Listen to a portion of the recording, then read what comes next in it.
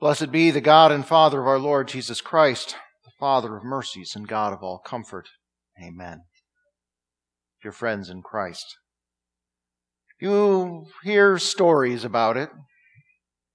Someone uses his or her last will and testament to make some point from beyond the grave. One last act that no one can counter, challenge, or undo. The rich man whose family viewed him as nothing more than a source of funding for extravagant living gives his entire fortune to charity, making a statement about their greed and waste in death that he would never make in life. The old woman, confined for years to a nursing home, pointedly excludes from her will the children and grandchildren who never came to visit. Or the man without a lot of money, but a lot of stuff, who lists it all in his will with comments like, "To my neighbor Ed, I leave all my power tools, since it's likely he borrowed them and never returned them all anyway." I suppose some people think that kind of score settling is what a last will and testament is for, and sometimes we might see some sort of justice or even humor in it. But what we really applaud are stories like the man who leaves money for the poor neighbor kid to go to college, or who makes sure that his sister, who's a single mother, has enough money to be able to keep a roof over her head with what he leaves her.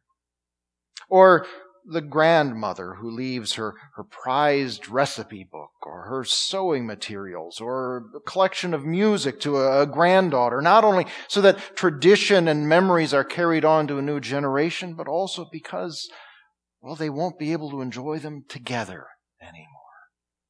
One of the words that we often overlook from when Jesus instituted the Lord's Supper is testament. But that word is not some theological jargon. It's the same word that we use when we talk about a last will and testament. Jesus was telling his disciples and us, "This is what I am giving you for when I am no longer with you." And what motivated him was not any kind of desire to point out their shortcomings or to make a big statement about how they had failed him. No, this new testament from the Lord was all about leaving for them and for all future disciples exactly what they would need most when they no longer had him physically present. This was his heart meeting their hearts and ours. And as usual, his disciples that Thursday evening had little understanding of what it was they really needed, though the next 24 hours would make many things more clear and burden their hearts in ways that they had never experienced or even imagined before.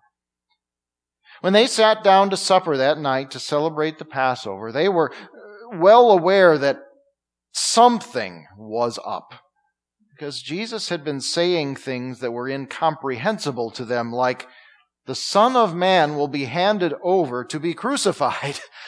And it was clear that his enemies among the chief priests and elders were ramping up their opposition. So we might say that there was a certain nervousness accompanying the unleavened bread, lamb, wine, and spices of that meal. It would only have increased once Jesus said, "I have eagerly desired to eat this Passover with you before I suffer. For I tell you, I will not eat it again until it is fulfilled in the kingdom of God." What did he mean by suffer? And what did he mean by, "I will not eat it again"? The more optimistic among them might have thought it meant that in the next year he would finally make his move and take his rightful place as Messiah and King of the Jews.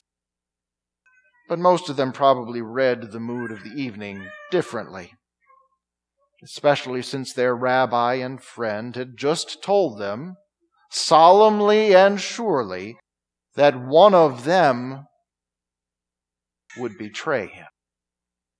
But Judas's betrayal a few hours later was not the only thing that Jesus had foreseen. He also knew that once he was arrested, all of his disciples would flee in fear and then have to deal with their shame at having allowed themselves to be scattered that way. He knew that Peter, so confident and certain in his confession there that evening, would abandon it all when confronted in the high priest's courtyard and would then weep bitterly over his weakness. Even more, Jesus knew what the next few days would mean for his followers, for all who had put their hope in him. Everything that they had counted on would be shaken. Their whole world would be turned upside down.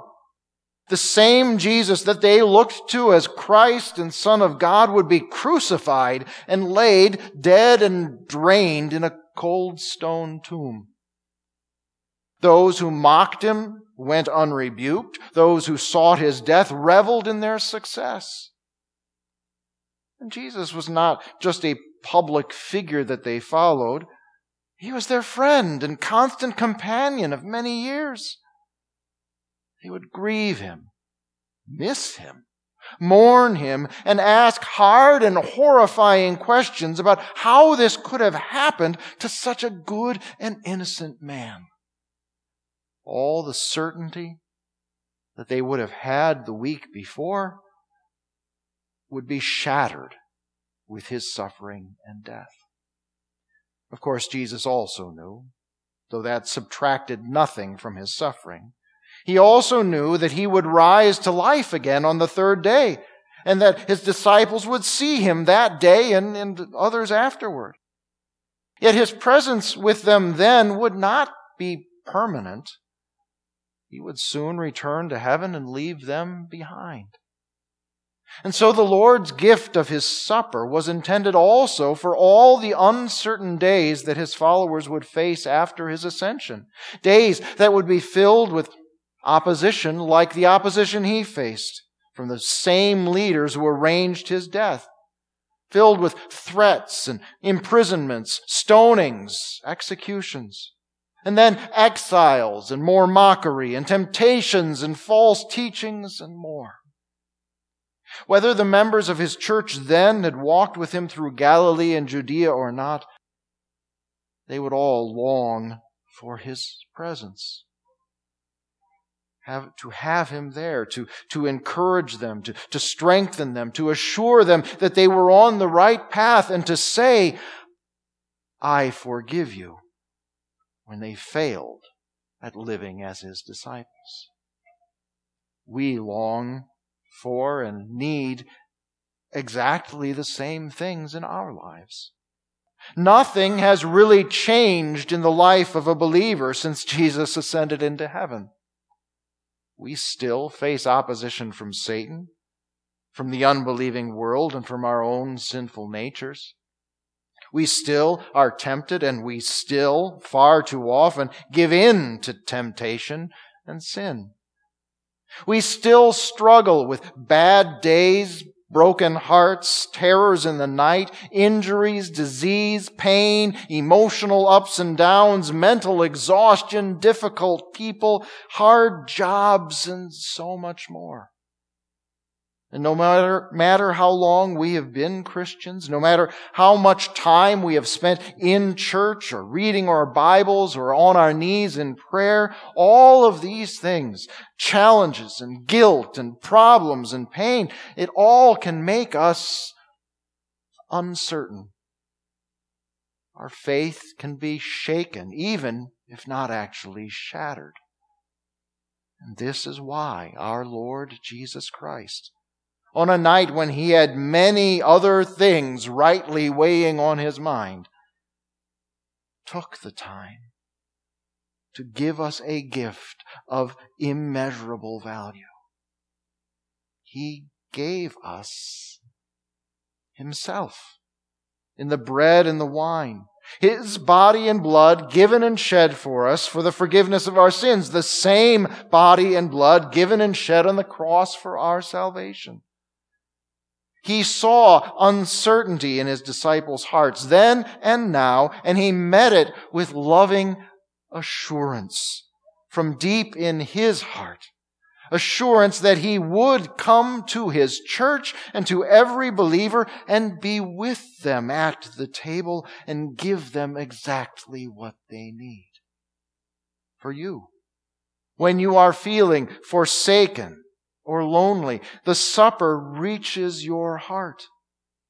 Christ is present not just on the altar, but in the bread you eat and the wine that you drink. He has not forgotten you. He comes to you, and you enjoy fellowship with him and with your fellow believers.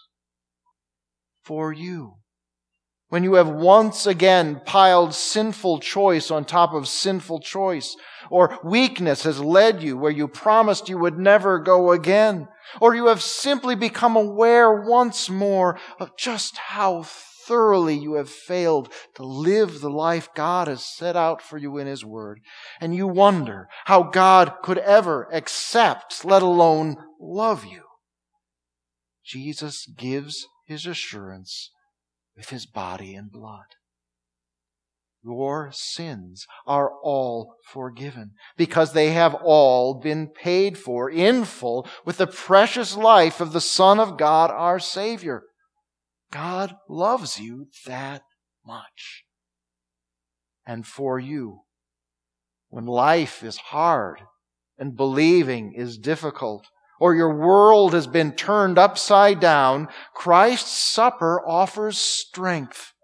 Not just a reminder of what Jesus went through for you, but the actual gospel that conveys God's grace straight to your needy heart, so that you may stand firm in your faith. There are as many ways that this precious supper gives assurance as there are ways that we might experience uncertainty. Jesus knew what he was doing, just as he knew what was going to happen. His heart was full of so much with what lay ahead, but it was still full of unlimited, unconditioned love for his disciples, sinners all, who would have to face life without his presence until that day that he too looked forward to, when we all join him for that great and glorious feast in his heavenly kingdom to come. And in the meantime, he is with us, body and blood, whenever we need him, just as we need him, loving us as we need to be loved.